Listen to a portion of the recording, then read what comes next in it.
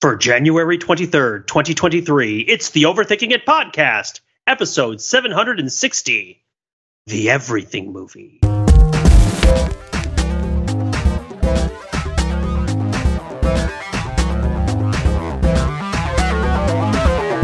Hello and welcome to the Overthinking It podcast, where we subject the popular culture to a level of scrutiny it probably doesn't deserve. This is Pete Fenzel. Matt Rather has, he's something of an unobtainium today. He's beyond our reach. Beyond our reach, but beyond our grasp. Who can say for sure? Unobtainium is old and busted. The new MacGuffin is whale brain goo. But we'll get into that. Ambergris. Loving it. Yes, Ambergris is the MacGuffin now. All right, I have a lot to learn today, and we'll explain why. But first, I have to say that today, as we record, January 22nd, 2023, is the 15th anniversary of the founding of Overthinking It. Matt and Mark, I'm so glad and proud that we've had this project that's gone on so much longer than our college years together and our other time together. It's been beautiful, and I'm really grateful and happy. And I hope you guys are feeling great, too. That you can hear on the podcast that we've got Matt Belinkie. Matt, thanks for joining today. If you can't get out of it, Pete, get into it. I don't know what that means. And Mark Lee is also with us. Hey, Mark. To paraphrase the old lady from Titanic, it's been 15 long years. It has been 15 long years indeed. So, figured for our 15th anniversary of the site, I do something a little different. All of you have heard me do a lot of talking and yapping over the years of Overthinking It, and I decided that this was the perfect occasion for me to learn how to be a better listener. So, over the course of today's podcast, I will be using the tips and tricks in the 2021 Harvard Business Review article, How to Become a Better Listener, by Boris Groysberg and Robin Abrahams, which I'll link in our show notes and post to our Discord. And I'm going to give these skills their ultimate test, which is to try to avoid making emotional snap judgments or often offering an uneducated opinion on Avatar: The Way of Water. That's right. It's the Avatar: The Way of Water podcast. Mark and Matt have seen it. I have not. And I am going to try to listen to them talk about it with an open heart and an open mind and no judgment, because I don't know. I haven't seen it yet. And maybe I will see it at some point when 5 hours open up in my schedule with my two young kids. Maybe. Perhaps. That is the ultimate unobtainium. But I can already... So behavioral tip number 5 is to regulate my emotional response as I listen. And I'm recognizing that I'm already getting a little excited. So instead, let's turn it to the real experts here. Let's start with the topic. Oh, by the way, all spoilers for Avatar: The Way of Water and for Avatar. Not for Avatar: The Last Airbender. Yes, for Avatar: The Last Airbender, the movie. No for Legend of Korra. Yes for The Abyss. I think that covers everything, right? Also Titanic. And Titanic. If you haven't seen Titanic yet, the boat sinks. Yeah. So, yes. Excellent. So, gentlemen, the first topic that you told me you wanted to address with regards to Avatar: The Way of Water was the topic of immortality. But before we get there, do you want to give a summary to those of us who don't have 5 hours? I should say that less judgmentally. I should say that with a more open heart, and I should say that with less emotion. For those of us who haven't had the opportunity to see the movie but still want to share with you your description of your journey, what is this movie about, and what happens roughly in this movie? Look, you take it away. Okay, so let me try to do the quick version. So the first movie sort of builds up to this pitched but fairly fast battle between the humans and the Na'vi that ends with I think there's the first time there's real violence against the Na'vi. There's sort of a tree where they all live. Their fancy treehouse is broken, and that leads to the Na'vi being sort of rallied from all around the area for like a massive counterattack to protect the home tree, and that ends with all the humans being mostly wiped out and the rest of them being sent home. So all the rest of them being sent home. My tip number 5 here, Matt, is to ask more questions than I need to. The Na'vi are aliens?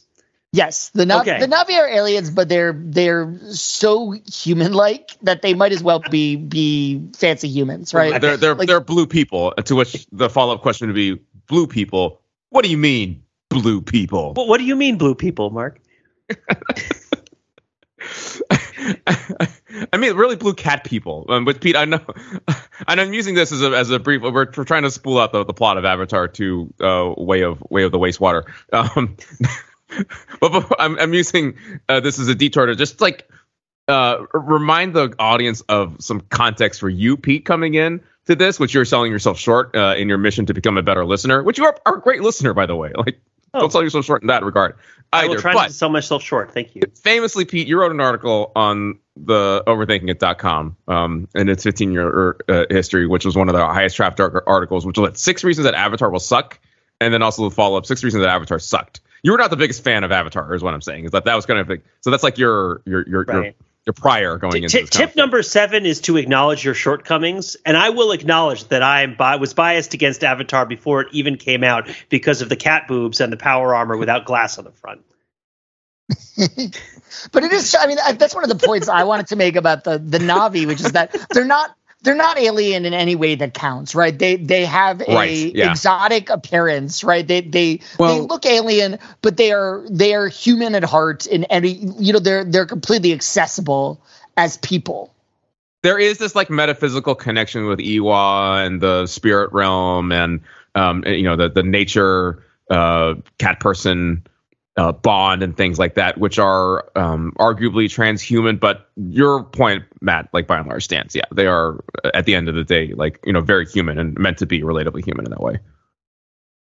All right. So Matt, sorry, you were summarizing the plot. Please continue. Yeah. So what I think is interesting about Avatar 2 is you sort of expected to sort of build up to another apocalyptic battle to for the fate of the planet, and it kind of doesn't. Like, what happens is very quickly the humans return in force, and they once again begin to sort of like strip mine the planets. And at one point, the human general in charge of them is actually played by Edie Falco, which is fun to see her on the big screen. And she just sort of casually mentions that the plan is not just to mine the resources and sell them off, but like eventually to make that the new human homeworld.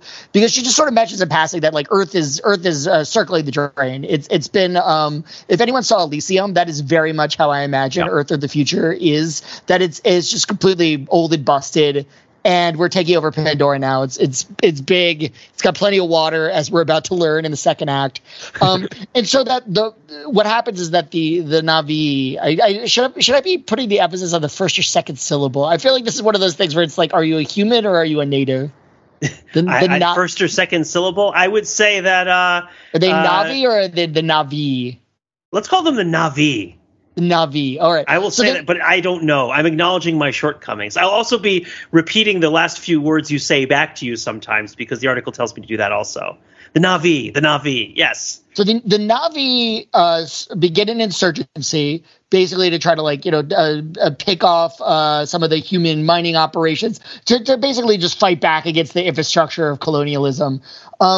And then what happens, this is all within the first 30 minutes. What happens is it becomes clear that the humans are targeting specifically the main character from Avatar 1, Jake Sully, played by Sam Worthington via motion capture, who used to be a human, but at the very conclusion of Avatar 1, merges permanently with his Na'vi body. I feel like I'm messing it up, but he emerges permanently with the body. So now he's gone fully native. And it becomes clear that they are targeting him specifically because he is the leader of the insurgency and he has human military training. And so that in order to protect his family and by extension to protect the tribe that he is part of, because he has become a target, he has to go into hiding. He has to flee and go to a different biome is what he needs to go to. And really the rest of the movie, and this is all in the first, I'd say 30 or 45 minutes. And the rest of the movie is all about him looking for a new home. Hopefully a home that is far enough from the sort of human, incursion to protect him. Although it's, I think everyone acknowledges that at some points, the humans are just going to keep expanding and this problem is going to have to be dealt with. But that's not the action of this movie. Nobody makes an attempt to stage to take out the humans once and for all. It's really about protecting this one particular family and looking for a place of temporary sanctuary.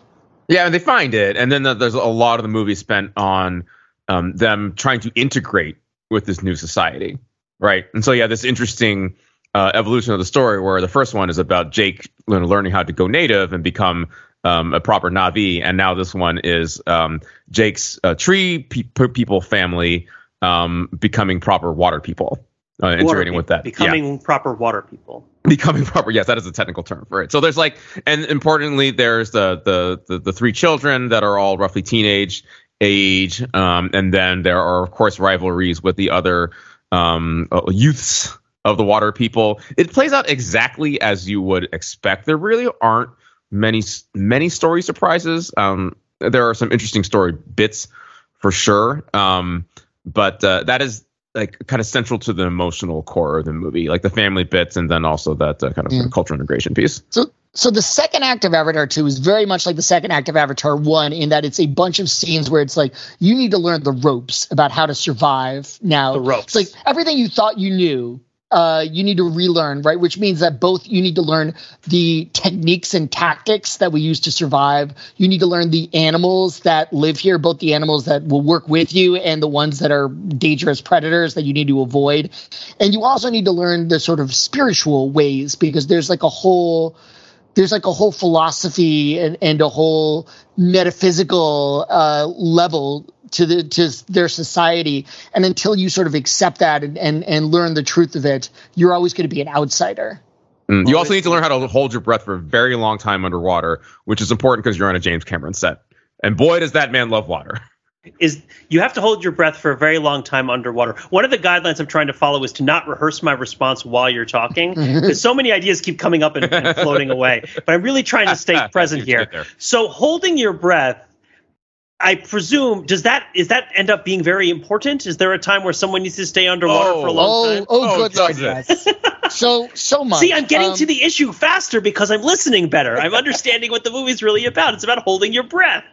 Yeah, and this comes up so one of the first scenes that happens after they sort of like get to the water tribe, and the water tribe sort of grudgingly agrees to let them stay, even though the water tribe knows that this is potentially going to put a target on their backs, having this sort of wanted, intergalactically wanted fugitive harboring with them. The water tribe, they do the thing where it's like, my hot daughter is going to teach you our ways. By the way, that has predictable My hot results. daughter is going to teach you our ways. I am monitoring my emotions right now. Avatar 1. Yes.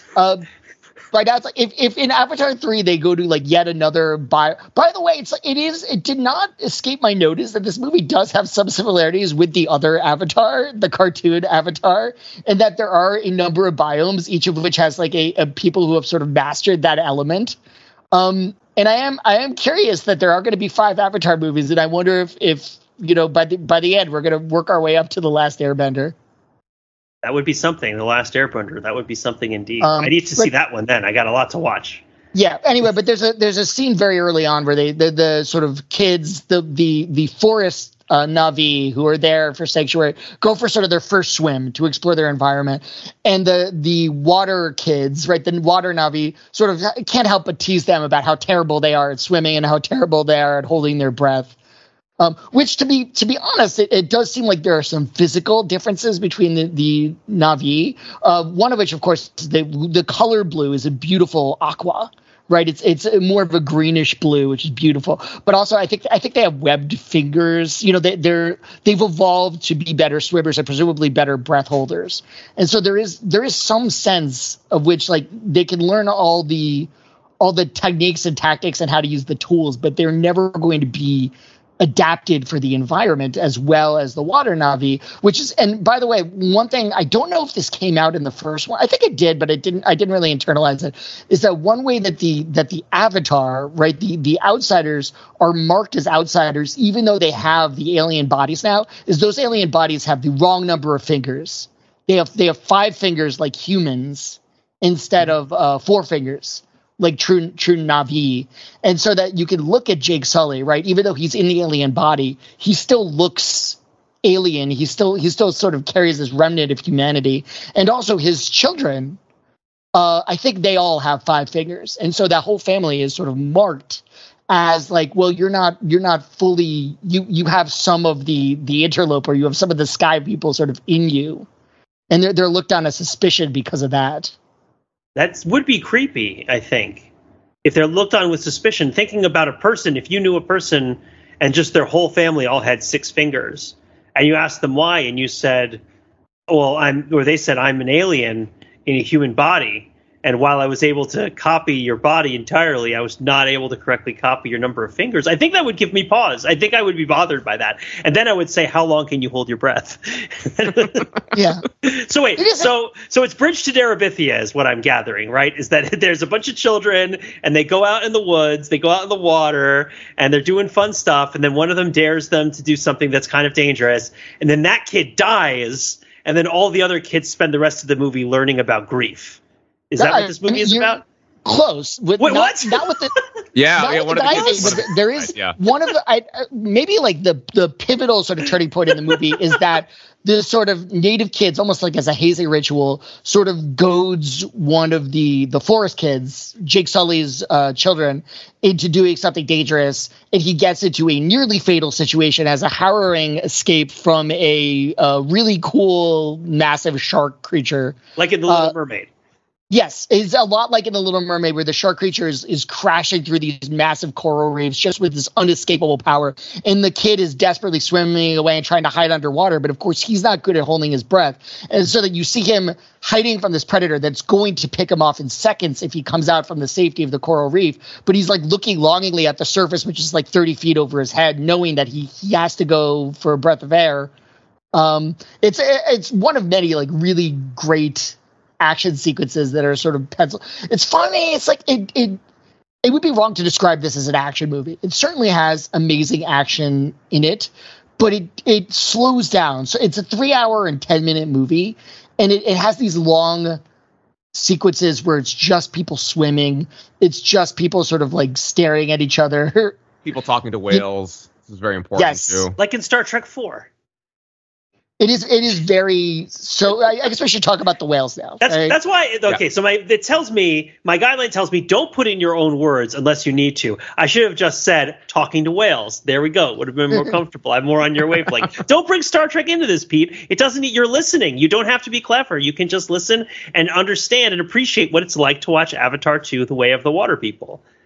So this is a movie in which a child befriends a whale. And at first I thought it was going to be more of like a Free Willy situation where like he and the whale have an unspoken connection, but of course they're different species, so they can't actually talk.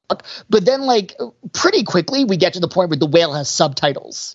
Like the whale is just straight up the whale has subtitles. Got it. Excellent. Yeah. Love it. I think it's implied, Mark, is it supposed to be like a psychic connection? Or does the kid actually learn to understand, almost like Ellen DeGeneres is doing whale noises in Finding Nemo? I think it's the latter.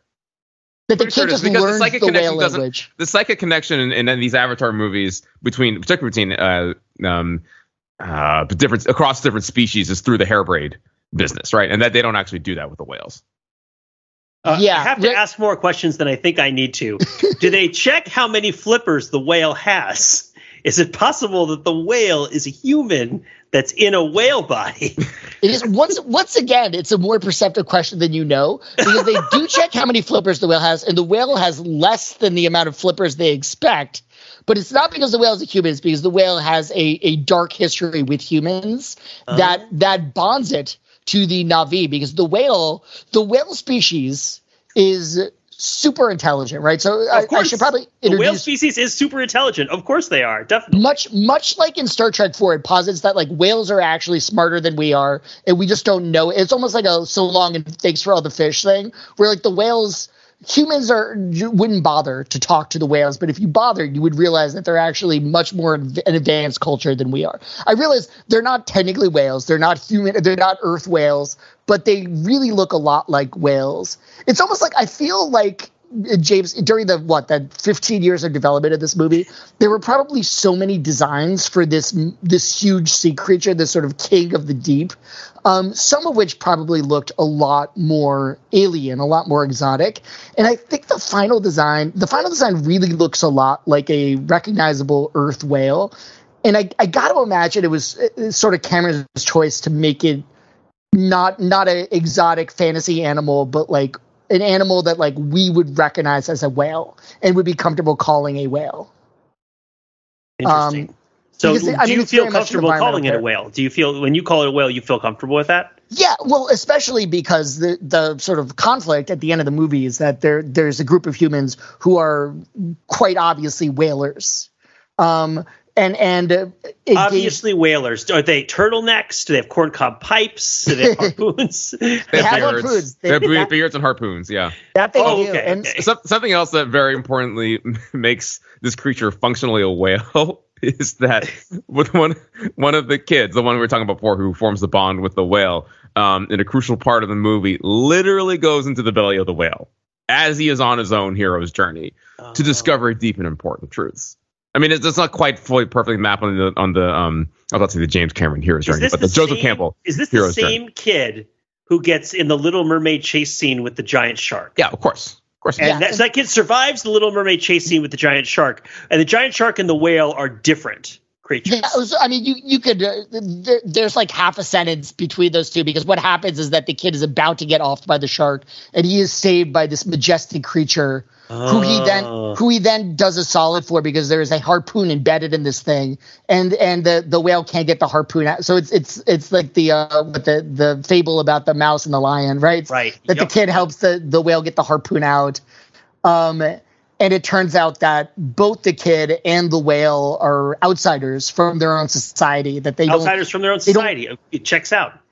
That the whale is literally an outcast from whale society because of the whale backstory that he will then explain. But like, you remind me, do they literally say "I see you" to each other because they get each other? You know, the whole thing with that. That's the whole thing with Avatar. Remember the line, "I see you." I see. So I think we should fast forward a little bit to kind of the action climax, and also how many hours into the movie are we at this point? Like an hour and a half. Okay. This is like halfway, right? But, so it's basically like, so imagine this is the family, the Tree family has to go into hiding. They have to leave everything they've ever known. They have to leave CCH Pounder. Yep. She won't Pounder, be. They have to leave CCH Pounder. I'm monitoring my emotions right now. I'm agitated. Because you can imagine how sad that would be for you. For Dutch, you would never be able to handle it. Yeah, for sure. Yeah. And so the kids are, so Jake Sully, you get the feeling that like he's done this before, right? He's given up one form of life and sort of picked up another, and he's sort of entered a new society and proven himself. And so that he is almost more comfortable in the water society, because this is like, he's done Avatar 1. The kids are miserable and miss their home and feel like outcasts. And indeed, they are sort of like outcasts.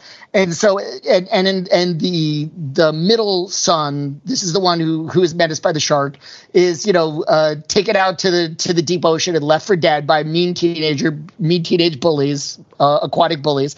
And then, halfway through the movie, he meets the shark, and he meets the whale. Okay. And the whale becomes his best friend, and they bond over the fact that like they don't quite fit in, that they are estranged from like their people, that like they're not sure whether they're going to be able to see the people that they love again.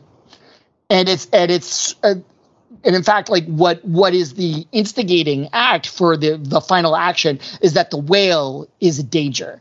And yeah, I can't believe we've gotten this far without mentioning the movie's main antagonist, because the movie spends a lot of time on this guy. There are many scenes focusing just on the bad guy that do not feature any Na'vi or any Jake Sully. And he's not a whaler, and he's not a bully, and he's not one of the other water Na'vi who's cracking down on them for being outsiders. No, Mark, you want to talk about Colonel Duke Nukem? Yes, Colonel Duke Nukem. Hail to the king, baby, is back. He has a real name. It's Miles Quaritch. However, in my head, he'll forever be Colonel Duke Nukem because he talks like this and looks like a carbon copy of Duke Nukem. Okay, so the villain from the first movie, of course, is killed in the big action sequence at the end of there. Conveniently, they had downloaded a copy of his consciousness before he died. Downloaded a copy of his consciousness. Yes, downloaded it. And then they uploaded Nukem listening. They uploaded it into a, DNA synthesized Na'vi body. How convenient. Or not just him, but several other of his, meathead, evil Marine compatriots were also resurrected in this crazy and ghoulish way. And Belinkie, you were right to point out that like they really kind of take this in stride. They're just like, I'm back, baby, as a blue Na'vi, and they're out for vengeance. But there's also the added twist that Colonel Duke Nukem, as a human, left behind a human child who like tries to go native and really identifies with the Na'vi people and then integrates with their society, and that sets up like the big has in fact been adopted by Jake Sully. For all intents and purposes, yeah. Yeah, but of course Jake Sully thought this guy was. It wasn't supposed to be like a spiteful thing that he did. Jake Sully thought that the dad was dead. All the humans had been kicked off the planet, and they apparently one of the quirks of the cryosleep that you use to travel through deep space is that you can't do it with a little kid, and so they would have sent Quaritch's kid back to Earth, but they couldn't. And so basically, this is the one human who was just sort of stranded there. So they adopted him, kind of out of mercy or out of necessity. But of course, like Quaritch takes this as a sort of a personal affront. The fact that the man who killed him, technically not actually the man who killed him, it was his wife. It was Zoe Saldana was the one who actually killed him. But the man who he died in Mortal Kombat with has adopted his child. So that's certainly, yeah. Human children cannot hold their breath for very long. Is this child? I mean, that's not a question. That's a statement. One of my guidelines here is to integrate multiple sources of information. So my understanding is that by and large, human children can't hold their breath for exceptionally long periods of time. Perhaps also relative to aliens that live underwater. So is this kid like swimming with them and underwater with them and trying to do all the reindeer games that all the other Na'vi are doing? And this is a good question. So okay. First of all, based on the age of this kid, I would say that would you say 15, 16 years? Okay, so a little older than I was envisioning. I was envisioning like a 7-year-old moppet who is like barely floundering around. Okay, got it. Early teens, yeah. Okay. By the way, this is completely outside the scope of this movie, but the only way this makes sense is if Colonel Duke Nukem, who is like the head of security of the base in Avatar 1, had a girlfriend, a wife, had a love in his life during the events of Avatar 1 and conceived a child while on mission on Pandora, which seems almost like against his – he doesn't seem like the type who would do that. He was eminently sexless in the first. Right. It seems like he would not be interested in women – in any case, there was nothing in Avatar 1 to imply that he was a family man. And yet here he is with this child who was presumably an infant when he died. And was stuck here. But now it's 15, 16 years later. The kid is very much a teenager. And to answer your question, the kid does not is captured by Quaritch before they leave for the water region. So the kid they kind of have to abandon him because he is taken by the enemy. He is being kept in Edie Falco's armored citadel. They don't even attempt to rescue the kid, which on the one hand it feels like, man, don't they want to try to save the kid? But on the other hand, it's what are they going to do? It's they can't. There's no way to get into this forest just to save one kid, and so they decide to take the rest of the kids. He's got 5 kids, by the way, including Jake Sully has 5 kids. Yeah, Jake Sully, including the youngest is 6 or 7. It just exists to get captured again and again to give them stakes. Right, like Vin Diesel in Triple X.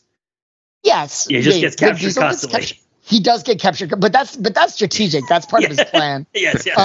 So this kid, Quaritch's kid, who's named Spider. I don't think that was Quaritch's name for him, but that is his sort of a Na'vi nickname. Nom's a Na'vi.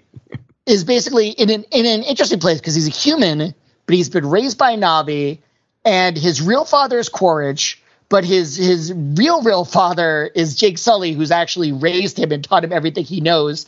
But now he is in the custody of Quaritch once again, but it's not really his dad because he's human, and now his dad is a clone in an alien body. And they try to bond. Spider is what I'm saying. It's pretty interesting, actually. This could have been so. One of the things we're trying to communicate here is there are tons and tons and tons of ideas in this movie. It is it's 3 hours long, right? And there's a lot going on, and hopefully you can easily see how in the hands of a much lesser filmmaker, this movie would be garbage. Right? Yeah, sure. But just the fish plots in general. Yeah. No, but it's James Cameron. Here, right. Respect the game. I mean, this is a movie about a boy who befriends a talking whale, and it's amazing. It's both gorgeous and really interesting and really deep and not at all cheesy. It is gorgeous, really deep, really interesting, not at all cheesy. It's cheesy at times. Blanky, let's like. I am still just to do a little emotional inventory right now. I'm still savoring the whiff of Duke Nukem, the uber cis, uber straight, hyper masculine figure, really not having it be credible for him to have an actual physical relationship with a woman, which totally makes sense. That would result in him having a child, right? It's like, yeah, Duke Nukem will find the pixelated strip club, but he's not going to like actually make love, right? Like he's not going to actually like be with another person. That's exactly in that way, it, right? Like 100%. Okay. But like, let's try to fast forward to the climax of the movie, because like there's a lot goes on. Are we skipping 2 hours? How much are we skipping? Sorry, fast forward to the climax. I have to regulate my emotional response and listen. Colonel Duke Nukem, Edie Falco tells him that like strategically your main goal is to get this Jake Sully guy, because Jake Sully he knows too much. He knows too much about humans. He knows too much about like Marines. He's too dangerous, and he's the linchpin of the Na'vi resistance, right?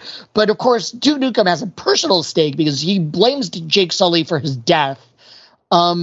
And blames Jake Sully for turning his own son against him. And so that, like, sort of besting Jake Sully becomes, like... And in fact, like, at one point in the movie, he's trying to learn Na'vi ways in order to, like, A, better understand them, but B, like, potentially be able to beat them in combat. And so that he goes to sort of tame one of those, like, flying bird creatures that they ride around, and he's going to get it with a stun gun. And Spider, who sort of like has begrudgingly led him there, was just sort of like no real Na'vi would do it that way. And Quaritch's question to him is like, wait, did Jake Sully do it like without the stun gun? And the kid is like, of course Jake Sully did it without the stun gun. And Quaritch just like sort of throws down the stun gun, and you can sort of see him sort of testing himself against this sort of antagonist and wanting to prove to himself that he's the better. I was going to say better man, but of course neither of them are men anymore. So anyway, like towards the end of the movie, I do want to get into the third act that Mark keeps wanting to talk about.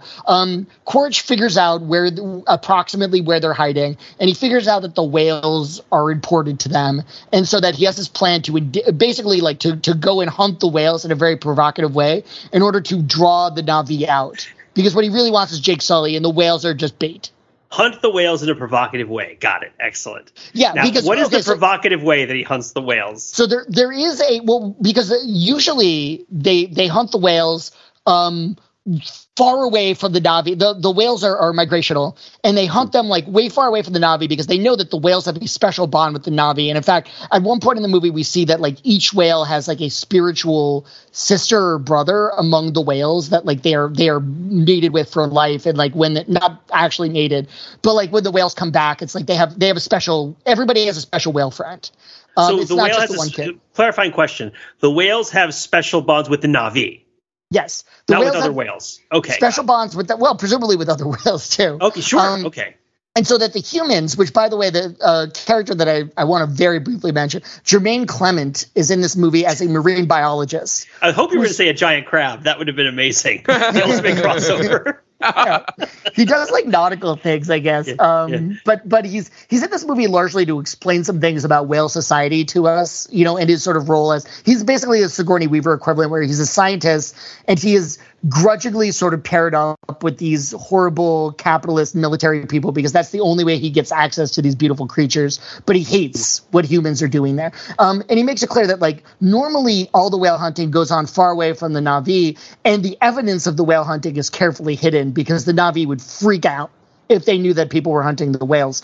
But Quaritch's idea is like, no, this time we're going to hunt the whales right in front of the Na'vi because we want to rile them up to get Jake Sully out of the open, which works perfectly. They're like, they hunt the whales, and the Na'vi, who are not fully aware, I think, that the whales were being hunted, find like all these bodies floating there. By the way, hardest scene in the movie to watch. There is a whale hunting scene that, I think is very closely mimicked after like real earth whale hunting techniques, where they purposely pick a mother with a cub to sort of pick it to drive it out because they know that the mother would abandon the cub, and that makes the mother easier to kill. And they just murder this thing. Wow. And it is tough to watch. Wow. So a realistic it will get you ready to.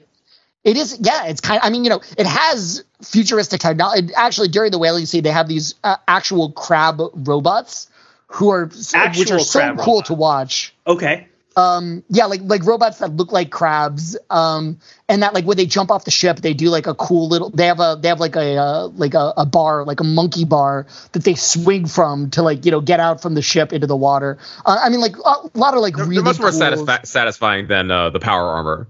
That you criticized from the first exactly. one. The robots are much more creative in this one.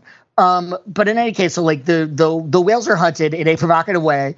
And that of course the kids, the teenagers are like, oh no, my friend whale doesn't hang out with the rest of the whales because he's been ostracized. He's been falsely accused of a crime. Let's not get into that. But literally, this one whale has been kicked out of whale society because they think that the whale did something bad, but he didn't actually. The whale has been falsely accused of a crime, and so is an outsider like Emilio Estevez or something. Okay, because of that, the whale is vulnerable. So that the teenagers go out to try to save the whale and do save the whale, but get themselves captured. And so that sets up the final act where Quaritch has the kids and is like, okay, now I'm going to kill Jake Sully because I have his children, and he has no choice but to basically like trade himself.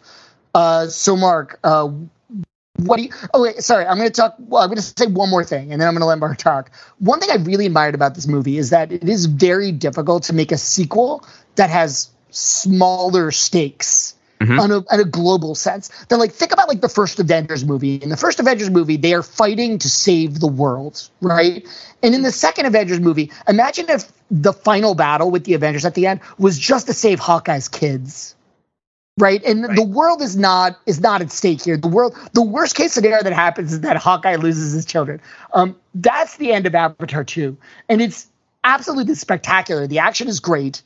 You really are invested in every moment, but I admire the fact that it is not an apocalyptic battle for the sake of the planet with armies of thousands hitting each other. It's maybe, I think, like 50 Na'vi are fighting on one side versus one whaling ship full of like Marines and grizzled whalers. Yeah, there's like the whale mothership. There's crucially there's a smaller whaling ship, which it adds some dynamism to the action. But yeah, the broader point is 100% correct there, Belinkie. That the stakes are reduced. It makes this. I want to take a little detour here and then get back to the talking about the story and like the real key piece of the ending here.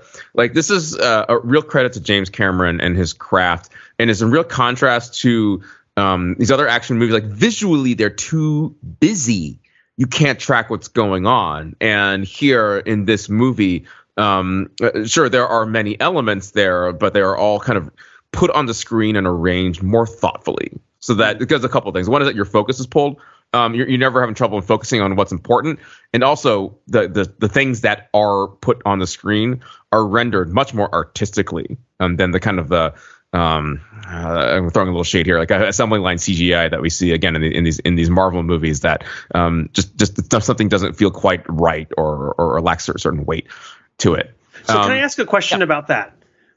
I had read that there was a bit of not controversy, but at least discussion of the fact that at times during this movie, if you're watching it in digital 3D, the frame rate changes because James Cameron determined that the stereoscopic effects in watching 3D break down a little bit cognitively when the object that you're looking at is reorienting in space, like flipping over, while it's in a low frame rate, that your eyes might lose track of it or lose track of the 3D. And so there are places where the frame rate accelerates to help your brain locate and process the information about where the objects are in space, which is the opposite of what Michael Bay would do with the Transformers movies, where he would throw a bunch of iron filings into a paper shredder and then fire the paper shredder at the camera while he was taking video of Shia LaBeouf, just so that there was maximum debris that he didn't actually do that. But I mean, is this something that happens in the movie in an obvious way? This is what I had heard was going to happen, and it seemed like people were making a big deal of it. Were there obvious points at which the frame rate changed, especially if you're talking about how the action scenes are laid out and made easy to track? Was that part of it? Did it happen? It was not part of it for me. Okay. So, like, importantly, like, not all presentations of this movie have the high frame rate. But I believe Belinkie, you did get this treat. Yeah, I did, and I did notice it the first time it happened, but partially because I was looking at it. But I honestly found this to be so immersive that after a while, it was difficult for me to just sort of appraise the special effects as special effects. It just looked like reality to me. It just looked like this hyper high definition version. I mean, there definitely were times early in this movie where I was thinking, like, what elements on the screen are real? Like, is the water real? Like, I know the Na'vi aren't real, but like, is the water real? Is the background real? I mean, there are elements where like a Na'vi will be like picking up a human, and I'm wondering, like, how could they have possibly shot that? Is it just Edie Falco on a green screen and everything else is fake? But then, like, I mean, after a while, I found this to be like so hypnotically beautiful. And there's nothing that looks fake to pull me out of the action. That, like, you just accept it. I just and I was watching it, like, an IMAX 3D on just a massively big screen, and I found it to be almost like I went into like a trance almost, and I was just sort of watching this, just sort of almost like pleasantly numbed by the intensity of the visuals. Do you think that did you become a proper water person while you were watching this movie? Did you integrate with it? Did you feel at home in its environment, or did you feel alienated from the strange people that were in it, the blue people?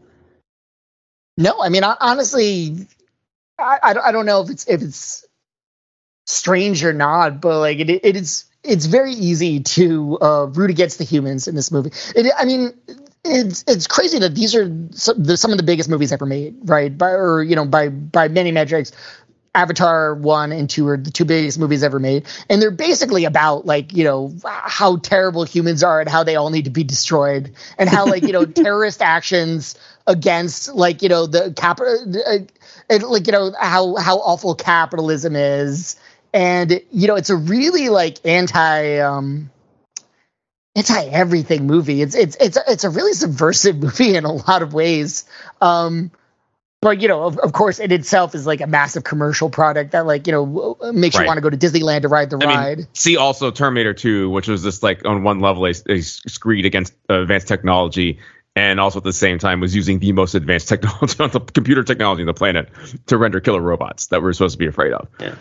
Okay, so let me try to bring us over to the finish line here, Blinky, if I may, because what you just talked about there is kind of like the the quote unquote anti-human message, and then the conflict really comes at a very interesting spot at the end of the movie, which is that there's this whole battle, and there's the kids are being held hostage by Quaritch, and he and Sully get into this this deadlock fight to the death, and Sully ultimately prevails. There's a lot of holding of breath with the water. There's also this like other metaphysical thing going on with one of Sully's kids, and she helps to save the day because she has extra ways of communing with nature and things like that. But let's go back to Spider. And how he plays into this, which is that at one point in the climactic fight, Neytiri, right, Sully's wife, takes Spider hostage. And earlier, this is presaged earlier in the movie because like Neytiri has this hostility towards this human child, and it just doesn't really fully accept him as part of their society of their family. And as Quaritch has taken one of Sully's kids, like the whole standoff thing where he got the gun to the kid's head type of thing, Neytiri does the same thing with Spider. And why is Spider there? Yeah, Spider's on the boat for the huge climax. Spider's dad just sort of brings him to work with him. Yeah, basically. Yeah. Okay. Yeah, well, because Spider knows the territory, right? Spider knows Jake Sully specifically, and so that at first, like, Edie Falco is straight up torturing Spider to try to get information about like where are the Na'vi, and Spider is hanging tough and won't tell them anything. And Quaritch is sort of like, well, I'm kind of his dad. Maybe I'll try to butter him up a little bit and see what I can get out of him. And then it kind of works that Spider, not so much because Quaritch is dad, but because he wants to be useful. Because he wants to like show off how much he knows. Like eventually he does start to tell them things about Na'vi society, and he does sort of tell them, how to harness those flying beasts. And but then it's a rough movie for Spider because he spends most of the movie captured by the humans, and then like as soon as he gets back to the Na'vi, the first thing that happens is his adopted mom threatens to kill him as leverage. First thing that happens, 15-year-old kid trying to tell everybody everything he knows to prove that he's worth something. And then, his stepmom is all up in his business.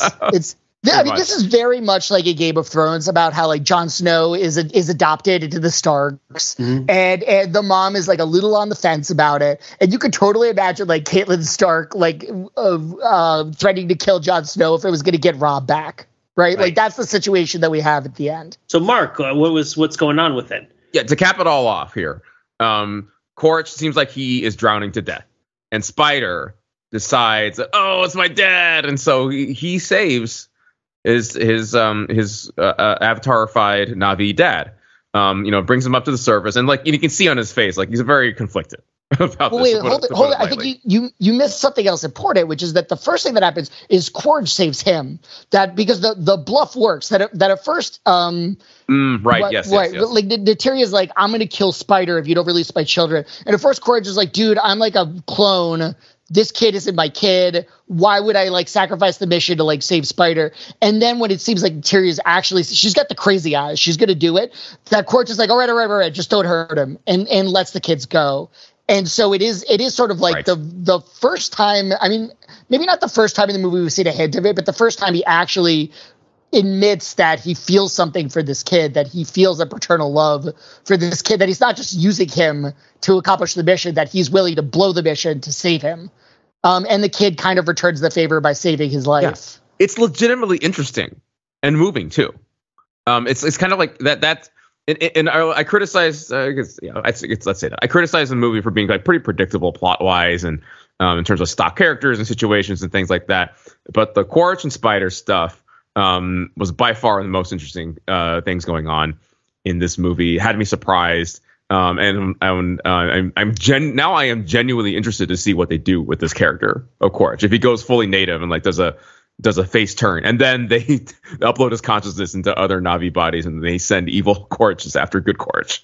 I'm calling that, by the way, for Avatars 3, 4, and or 5. So this is the climactic act, the saving of Quaritch by Spider. Does that bring an end to the fight? Pretty much, I'm yeah. trying to remember. We also left out the part where Sully's oldest child dies in the fight.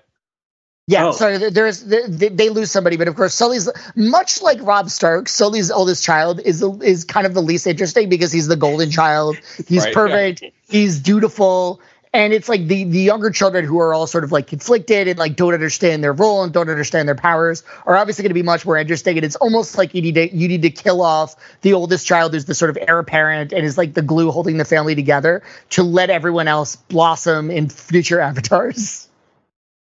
So the good guys lose. I mean, arguably. I mean, yes. What happens at the end is that all the humans, first of all the humans are squad wiped except for Quaritch. Quaritch survives, but presumably has to hitchhike home.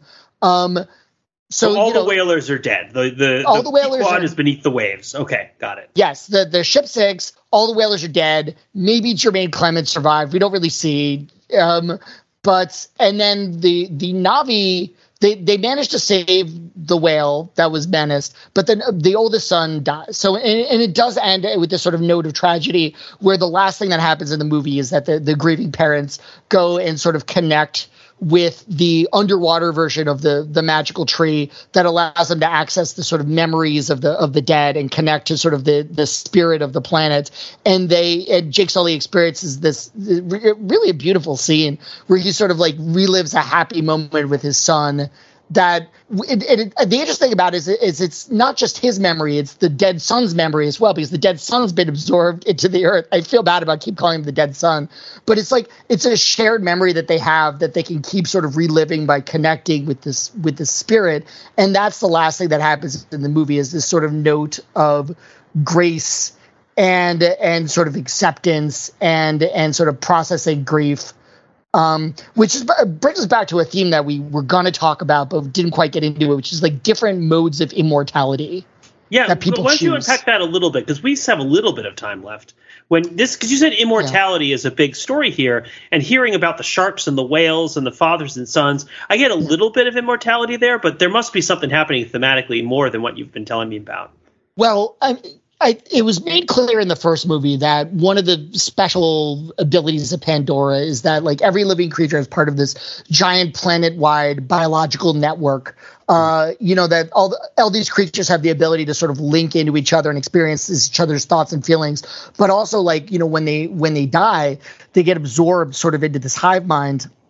And their experiences become part of that. And that's, in fact, the sort of mechanism by which Jake Sully is able to exit his human body and permanently enter his avatar body. And it also is one thing that we haven't even mentioned. There is so much here, Pete, that is crazy that like we could podcast about this another 2 hours and we'd still be forgetting major plot points. Sigourney Weaver is back.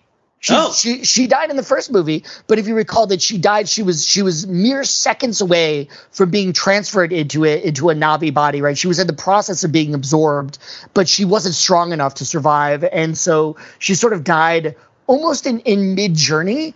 And then like the movie begins, and we just sort of hear in voiceover, Jake Sully says that Grace's, Sigourney Weaver's Na'vi body, which was sort of just like lying in stasis in like a tube, right? Because she's gone, but like, her avatar survived. That avatar is mysteriously pregnant and has given birth to a girl child, which of course they decide to raise, and somehow has Sigourney Weaver's voice and also motion capture.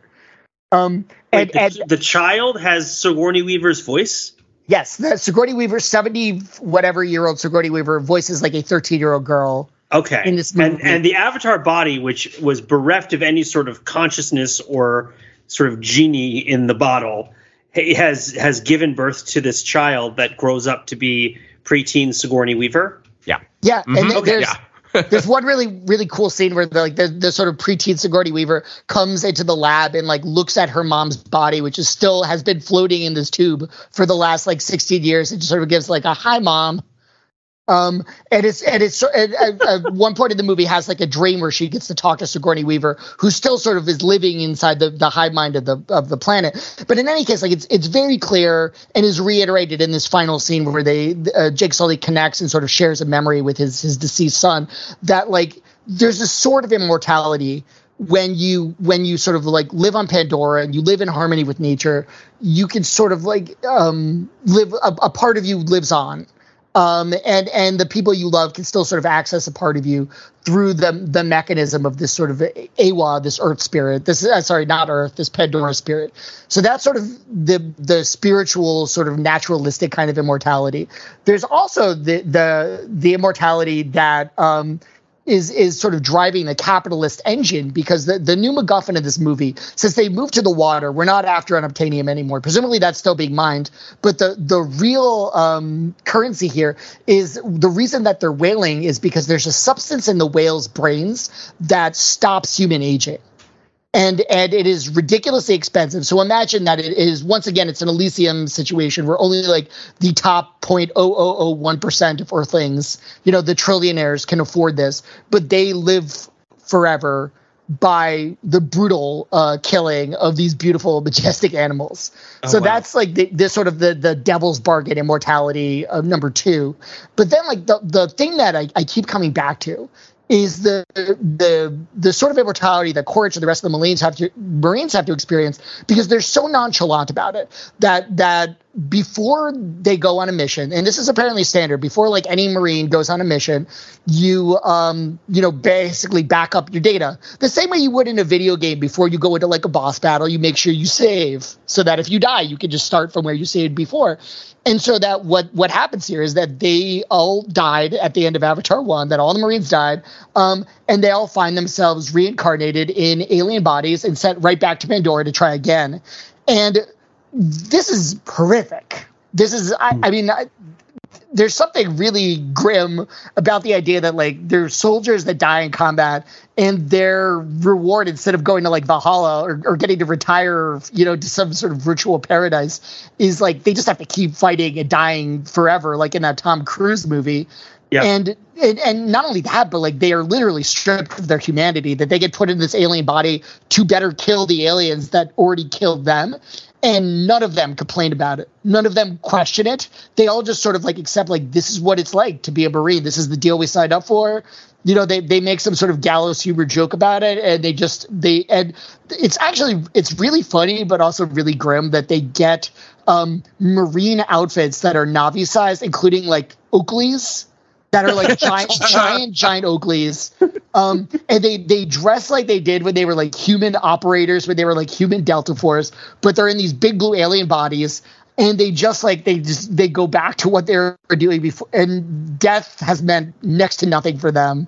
And presumably, like those same characters could easily come back in Avatar 3. And you know, they just keep coming back because like that's their fate, and it doesn't even occur to them that there's anything else they could do. There's like an Agent Smith and Matrix thing going on a little bit, right? Let's just get like well, that's at least like where this conceivably go. They just kind of keep getting copied, and there's like more and more and more of them. Which like that's not that kind of movie, I don't think. But although you know we'll see. But what we talked about with all these different types of meditations on immortality and death and things like that. I mean, my like Occam's razor explanation is that James Cameron is getting older, and like this is what is his way of processing his own upcoming demise. But that being said, I mean, like, you know, again, let's go back to Terminator 2, right? About, you know, the sort of importance of death and passing on, and legacy and that sort of thing. Like, it's been in his movies before. It's just like this feels like the everything movie, in that it's like, okay, let's have it all: life, death, colonialism, environmental destruction, in space, all of it. It's quite intense, and it doesn't fully go explore all of it, right? You know, that the space whale stuff that we just talked about before is handled in like almost a throwaway line of exposition dialogue.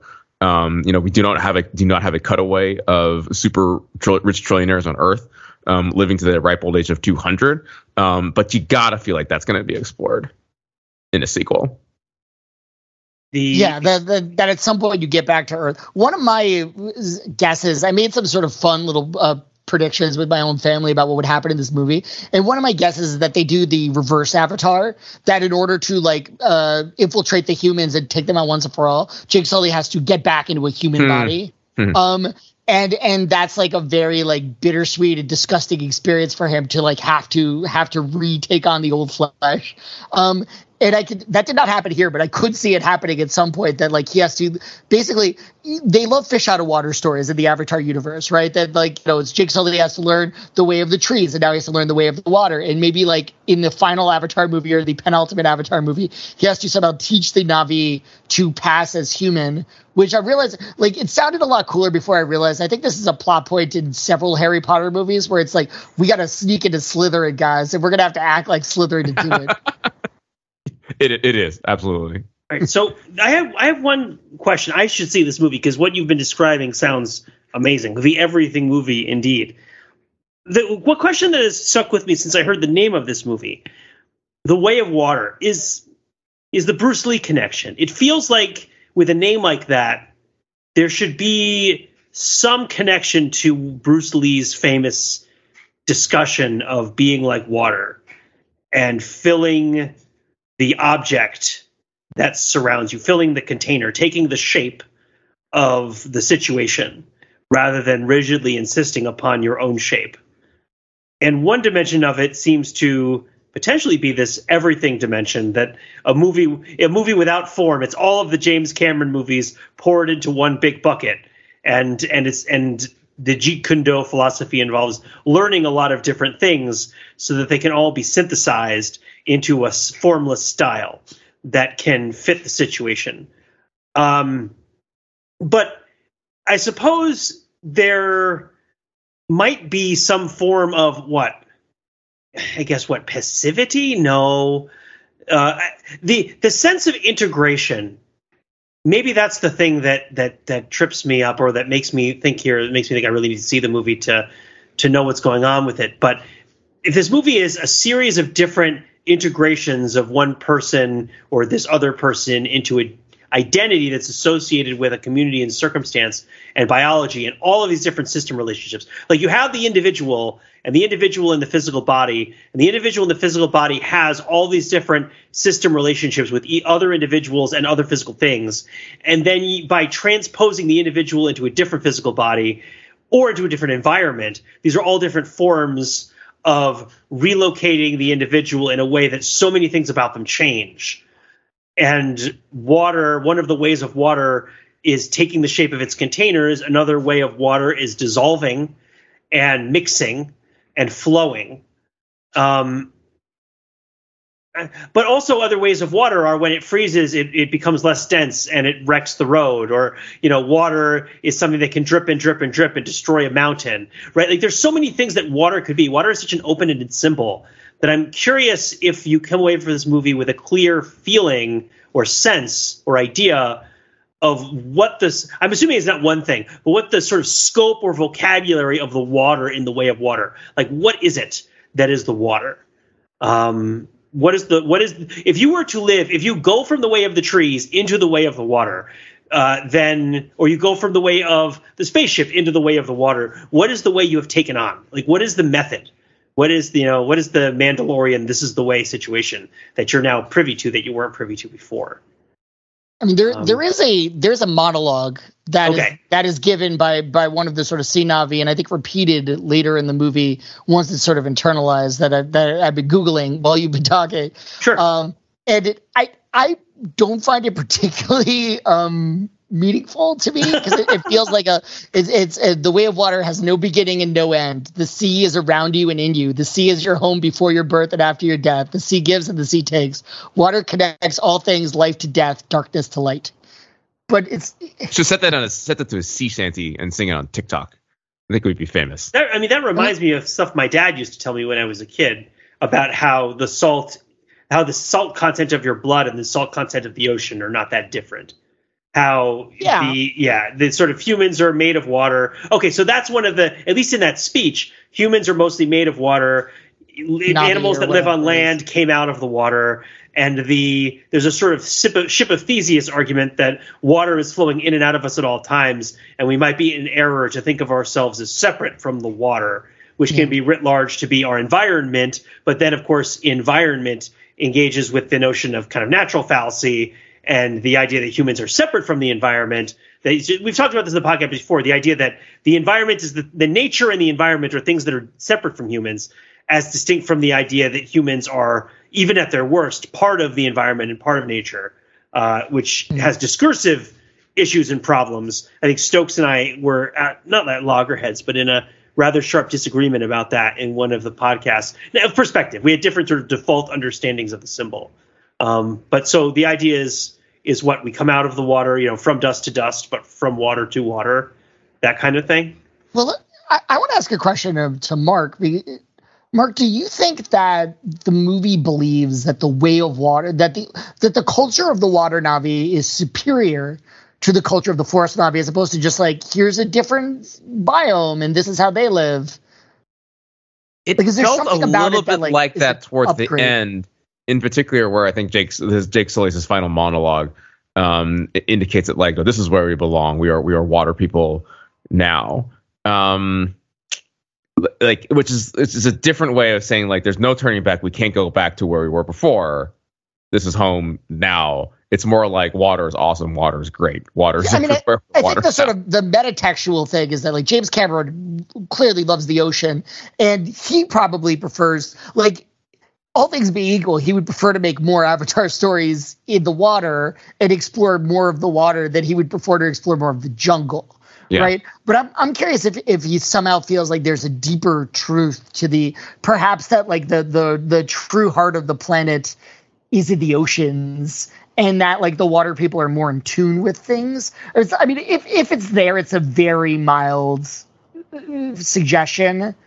It seemed like more of what you were saying, Mark, where it's just sort of like this is our adopted culture, but it's not because it's better. It's because, like, these people took us in on our need, and this is where our son died, and so, like, this is where, like, we feel like we are we're not going back. Like this is the more meaningful place for us now, but it's not necessarily better and more correct. Well, there's a counter to that, though, to back up the first idea that I had, which is that, like, you know, out the water stuff is better, the water environment and this way of life is better, is that Sigourney Weaver's character, the teen daughter, is able to self-actualize not just in the society, but while she is underwater, if I recall correctly. Like, there is something there that allows her to activate her borderline supernatural and metaphysical connection to not just Eywa, but like the other fish in the sea, right? Like you know, to be clear on this, right? Like, one of the ways that she helps her family get out of the wreckage of the boat when they're all trapped in various waterlogged compartments is that, like, I think she like psychically directs all the glowing animals to lead a trail to the rest of her family to get them out, right? Am I remembering that correctly, Matt? Yeah, no, I think that's fair. That, like, the Sigourney Weaver character clearly is seems activated by the water. Arguably, it's sort of like she's coming of age. You know, she's at the age where your mutant power comes out, and you need to go to like the Xavier school. But yeah, it does seem like it is interesting that, like, the very last thing that happens in the movie is this sort of monologue where he's like, the water is our home now, we're not leaving. But it does sort of feel like they've got 3 more Avatar movies planned, and I don't expect them to just all be set in the ocean.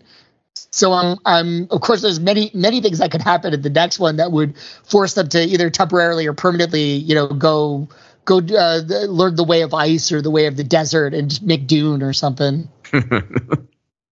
I think it'll be a Phantom Menace situation where the core of the Earth is water, and they have to take a little goofy submarine through the planet core to get to the other side of the planet. One thing I expected to happen in this movie that did not, just because James Cameron, you know, I'm thinking of The Abyss specifically, is that there's something specifically about the deep ocean, the mysteries of, like, you know, when you swim dangerously deep into the dark and get closer to the heart of the planet and the mysteries down there. Because one thing they don't really do is go deep, right? Like, when they're swimming around, it's always like, you know, 30, 50 feet of water. You can sort of see the surface. There's plenty of light. And I am sort of wondering if, like, in the next movie, and if they keep exploring the ocean, there's something about, like, the deep water or the unexplored depths of the ocean, right? Because that would be very Cameron. Yeah, the abyss, as we said. Yeah, to go looking into, to have an underwater adventure where it's like, let's go to the part of the ocean that, like, is not our that is not our backyard, that, like, nobody's ever gone to before. That would truly be Pandora's box. Before that felt inappropriate. Before we leave this layer of the ocean, just like, we very quickly glossed over the fact that the boat sinks, right? And, like, just to be clear, right, this movie sinks the boat in a way that goes over the top, like, well beyond what how spectacular it was in Titanic, right? But specifically, like, it is a more spectacular sinking boat than Titanic in Titanic. Because in Titanic, the boat merely sank at a 90-degree angle into the water. In Avatar: Way of the Water, it does that, and then it also completely flips over to 180 degrees. Is it a big boat? It's not that big. It's not nearly as big as Titanic, to be clear. So it capsizes by flipping over. Yeah. Okay. It's a pretty big boat. It's thrilling and it looks awesome. It's thrilling and it looks awesome. Okay. It's thrilling and it looks awesome. I wasn't picking that up, and I'm realizing, you know what, in rephrasing it, I was putting my own spin on it, and I haven't seen the movie. I don't know. It's thrilling and it looks awesome. Yes, let me repeat that to you, Pete. In case our impression of this movie has not been clear enough, it is thrilling and it looks awesome. This is a thrilling movie. It seems like it was pretty great and pretty interesting and full of good stuff. Yeah. All right. I mean, what I really liked about this movie is that I personally did not think it was too long. I know people complain about the length, but I think that it was exactly the parts that made it so long that, like, were some of the most beautiful, interesting parts, the parts where they're just sort of exploring their environments, and, you know, getting to sort of know these like inner family moments.